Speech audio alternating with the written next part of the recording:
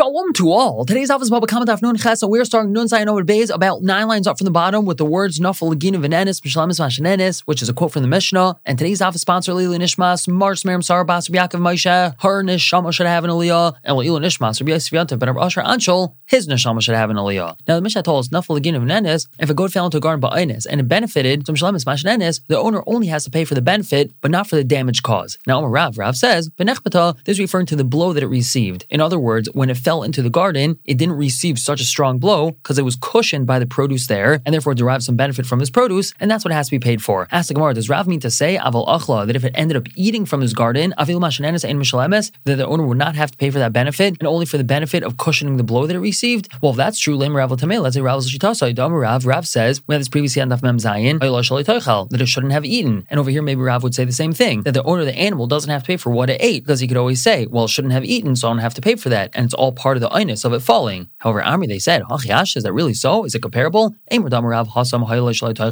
say the Rav says over there, it shouldn't have eaten. That's where the animal itself got damaged. The owner of the fruit can say, I'm not going to pay. It shouldn't have eaten. And this is referring to the case where Ruvain put his produce to Shimon's yard, and Shimon's animal ate from that produce and got damaged because it ate so much. So over there, Rav says that Ruvain Kataina, your animal shouldn't have eaten so much. In regards to it damaging others, would he say that he's patur from paying? Meaning Rav wouldn't say that when a person's animal falls into somebody else's garden and eats produce over there, that the owner of the animal can taina, well, it shouldn't have eaten, so I'm patur. Of course he'd be chayev. Ella, rather, what's Rav trying to say? It's a Bava Kama.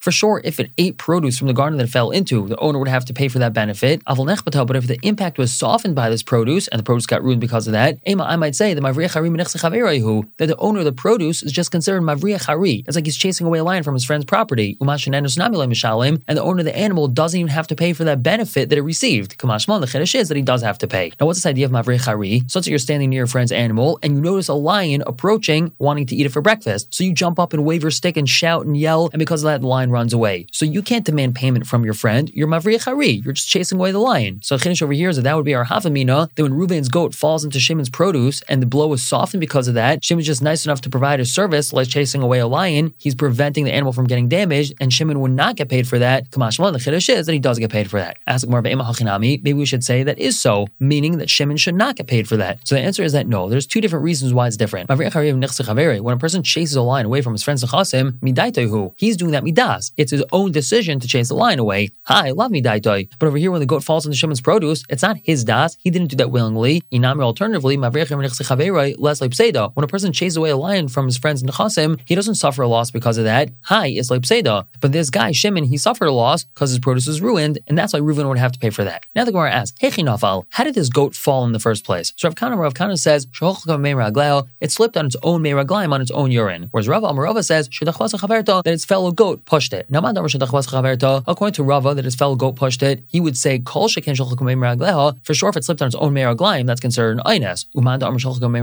However, according to Rav Kahana, that the eines is that it slipped on its own meiraglaim, it's only in that case that Hana is paid for. But if its fellow goat pushed it, that's considered a pshia on the owner's part. And the owner of the animal would have to pay for the damage caused, which is more than the Hana. Because the owner of the garden can say, you should have had them go one by one as they were passing my garden, and since you had them go next to each other, you knew that it's very possible one would push the other one, and you're pshia, and that's why you have to pay me for hezek. Now Rav Kana further qualifies and says, the only time the owner of the animal has to pay for Hana and not for hezek is when it ate produce from that aruga, that vegetable patch that it fell into. It fell down, it gets up, looks around, and says, hey, there's food right here, and starts munching away. So over there, he only has to pay for Hana. But if it goes from one patch to another one, so then the owner of the animal has to pay for the hezek caused. Whereas Rabbi Yechon says, even if it goes from one patch to another, even if it's walking around this guy's garden the whole day munching on vegetables, the owner of the animal only has to pay for Hana, not for hezek.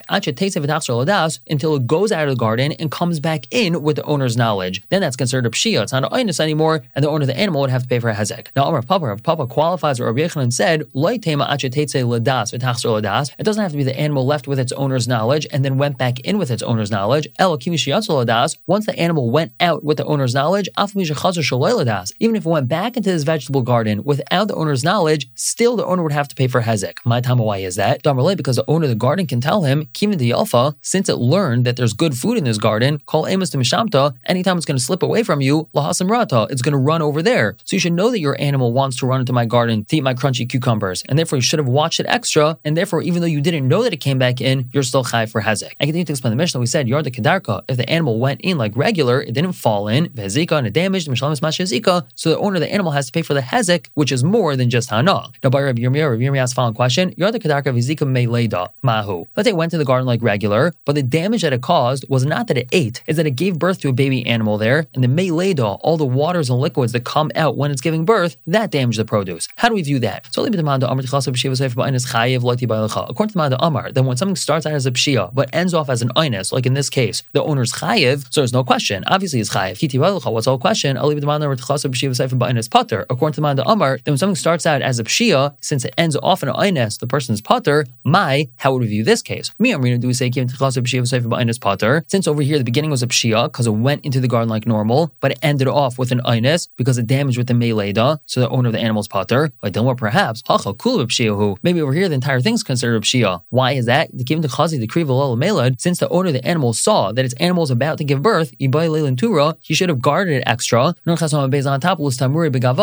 have been extra watchful over it. And by the fact that he didn't do that, maybe that's considered a pshia. And the Gemara concludes, Teku, let the question stand, and we're going to wait for Eliyahu Navi to come and answer it. And the Gemara continues to explain the Mishnah. We said, how is it the hezek is paid for? And we explained that he doesn't have to pay for the market value of those vegetables themselves, because that's very expensive. Rather, what we do is we evaluate these vegetables based off of them growing in a field the size of a base saw, and we say how much was this base saw worth beforehand versus afterwards, and that's the cost, which is much lower. So first, the Gemara asks immediately, how do we know this? So Rav Masna Damakra, because the pasuk tells us ubir b'stei acher, and it consumed in somebody else's field. Now, what does this teach us? This tells us that we evaluate the hezek based off of another field, meaning we don't evaluate the cost of the vegetables themselves, rather based off of the field of a base saw that they're found in, like we explained in the Mishnah. Ask the Gemara, how can you say that? The pasuk of ubir b'stei acher is telling us that damages of shein and regel are not chayv in Rosh Hashanah. So the Gemara answers no. If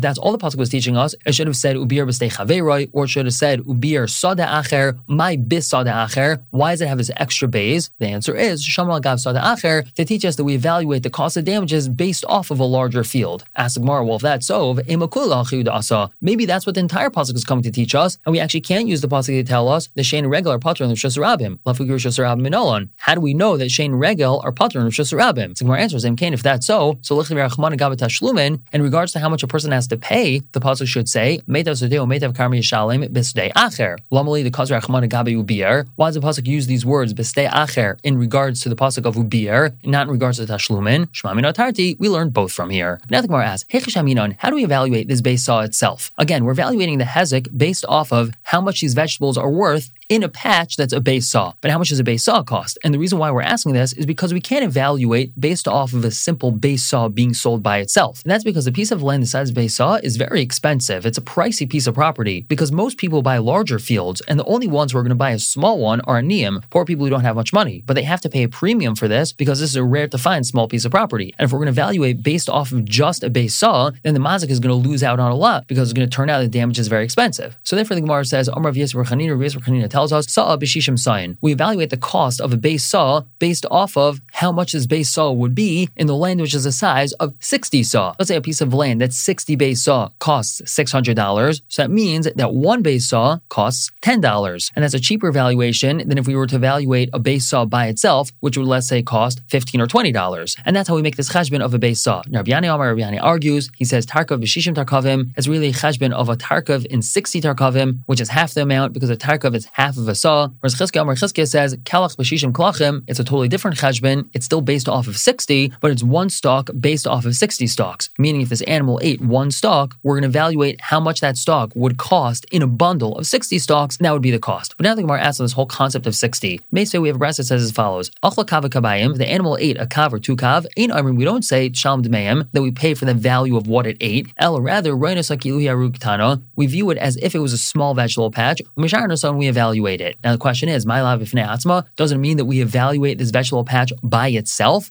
and not based off of the larger amount of 60? So Gemara says, Loi b'shishim. We evaluate it based off of a larger amount of 60, meaning how much this would be worth vis-a-vis 60 of its size, and that's a total cost that's paid. So no question. And then we're going to continue on. We have a brisa which is very cryptic. Ein shaman kav and b'nei mashbichai. We're not going to evaluate a kav because that's going to be mashbiach him, and v'loi base kor. We're not going to evaluate a base kor b'nei paigmai because that's going to be not good for him. Now, Micah Amar, what's the brisa saying? So Rav Papa says, Hachakamar, this is what the brisa is saying. Ein shaman kav b'shishim kavin. If the animal ate a kav worth of produce, we don't evaluate that based off of 60 kav b'nei mashbiach mazik because that's a benefit for the mazik. A kav vis-a-vis 60 kav is really so little, the mazik wouldn't have to pay so much. And also, v'loi kur b'shishim kurin, if the animal ate a kur's worth of produce, we're not going to evaluate that vis-a-vis 60 kur b'nei paigim mazik because that's not good for the mazik. 60 kur is such a huge piece of property, only very wealthy people can buy it, and has a high price tag to it, and therefore this would be a lot of money for the mazik to have to pay. Rav Huna bar Menach asks on Rav Papa's explanation of this brisa, Hi v'loi beis kur, v'loi kur mi b'yolei. Instead of the brisa saying v'loi beis kur, it should say v'loi kur. Why is that? Because if you go back to the brisa, you realize it's inconsistent. The beginning of the brisa says ein shaman kav mipnei shemashbichai, and kav is referring to the amount of produce that it ate, not referring to the size of land. But then it says v'loi beis kur, which is referring to the size of a piece of land, not to the amount that it actually ate. So the brisa itself is inconsistent. How could you explain it like you did, Rav Papa? Or rather, Rav Huna bar Menach Mishmei Rav Acha Brid Rav Ika Hachikatani. This is what the brisa is saying. Ein shaman kav v'nei atzmai v'nei shemashbiach nizek. We're not going to evaluate the kav of vegetables that the animal ate by itself, because that's going to be a big benefit for the nizek. He's going to be getting paid a lot of money. V'loi kav b'beis kur, and we're also not going to evaluate this kav that it ate vis-a-vis a base kur of land v'nei paigim nizek, because that's not going to be good for the nizek. He's going to be receiving very little money. Ela b'shishim. Rather, we evaluate everything based off of 60 times the amount that it ate. And a similar discussion based off of a story who gaver the cuts kashma mechavre. There was a fellow who cut a palm tree of his friend down. He came to Rish Galusa. Amrli, the Rish Galusa told him, I saw that palm tree, and there was actually 3 of them in a row, and all 3 of them together were worth 100 zuz. Zil havle tlasan tlasav itilsa. Go pay him 33 1/3, because you cut down one of those 3 trees, and since all 3 of those trees together are worth 100, so you have to pay him 1/3 of 100. So Amr the Mazik said, Gabi Rish Galusa dain dina de parsal lamali. What do I need to go to the Rish Galusa for, who judges according to the Persian way? The Rish Galusa was the official head of the Yidden, but he went based off of the Persian laws, and his fellow was saying, I'm not interested in going based off the Persian laws, I want to go based off the Torah laws. So also Rav Nachman, he came to Rav Nachman. Amr later Rav Nachman told him, B'shishim, you have to pay for this palm tree vis-a-vis how much it's worth in a field of 60 palm trees. However, Amr Rava told Rav Nachman, Im Amr beniske m'maynai, Yar beniske gufai. If they said this in regards to his mammon is damaging, meaning in regards to his animal eating a vegetable patch, did they say this in regards to when he himself damaged? Over here we're referring to where the fellow himself cut down a palm tree. Why would he pay based off of the same evaluation as if his animal did the damage? There should definitely be a different evaluation. However, Amalei Abaye Rava, now Abaye comes in and he tells Rava, Beniske gufa my daitech. So what do you hold when he himself damages? Do you hold like the following brisa? The Tanya says in the brisa, Hamafke kamshal chaver smadar. If a person ruins the vineyard of his friend when it's still in the smadar stage, which means it just started budding, we see how much it was worth before the damage, and see how much it's worth after the damage. And the brisa doesn't say that we evaluate it based off of 60. So are you, Rava, coming from this brisa that we see very clearly that when a person damages biyadayim, the payment is not based off of 60? Well, that can be the real explanation of the brisa. Well, in regards to a person's animal damaging, don't we have a very similar brisa? The Tanya, the brisa says as follows: Katmanatiya. Let's say a person's animal ruined a sapling, a young tree. Rav Yesi says that those who made gzeres in Yerushalayim, they said that if this sapling, this young tree, was a year old, he has to pay a minimum of 2 chasef. Bashtei shanim, if it was 2 years old, 4 chasef, he has to pay a minimum of 4 chasef. And let's say achal chaziz, it ate young grain, meaning before it ripened. Rabbi Yisagli says nidon b'meshayir shabai. We evaluate it based off of the remainder, meaning once the remaining grain that wasn't eaten fully ripens, we evaluate how much the grain that was eaten would have been worth now when it's fully ripened, and that's the cost that's paid. Whereas our Chachamim and the Chachamim say that we evaluate it how much it was worth and how much it is worth now, and that difference is how much is paid. The brisa continues, let's say he ate small budding grapes, so they're ready in the next stage. Rabbi Shua says, we view them as if they were grapes ready to be picked, meaning they were fully ripened. Whereas our Chachamim and the Chachamim say once again, we see how much it was worth beforehand and how much it's worth afterwards. Whereas Rav Shimon Yehuda says in Rav Shimon, when is it said, that's only if it ate shoots of vines or shoots of fig trees. But if it ate pagam or Meiser, which are grapes or figs that are even more ripe, so then we view them as if they're grapes that are ready to be harvested, and therefore the payment's going to be more. Here comes Abai with his question on Rava. Ktani Mias, at any rate, what do we learn in this brisa? The Chum said in two of the cases, we evaluate how much it was worth beforehand versus how much it was worth afterwards, and that difference is how much is paid. Now, it doesn't say the valuation is based off of 60, and this brisa is talking about his animal doing a damage. So what are you able to say? How do you answer for this brisa? B'shishim. It has to be the brisa means that we evaluate the difference before and afterwards based off of 60. So to over here in the previous brisa that spoke about a person doing a damage, even though it doesn't say that we evaluate based off of 60, obviously it means the valuation is based off of 60. And therefore, Rava, you don't have a source that when a person himself does damage, that the valuation is going to be different than when his animal does damage. We're going to stop here for the day, but pick up tomorrow, continuing with this brisa that we just quoted. For now, everyone should have a wonderful day.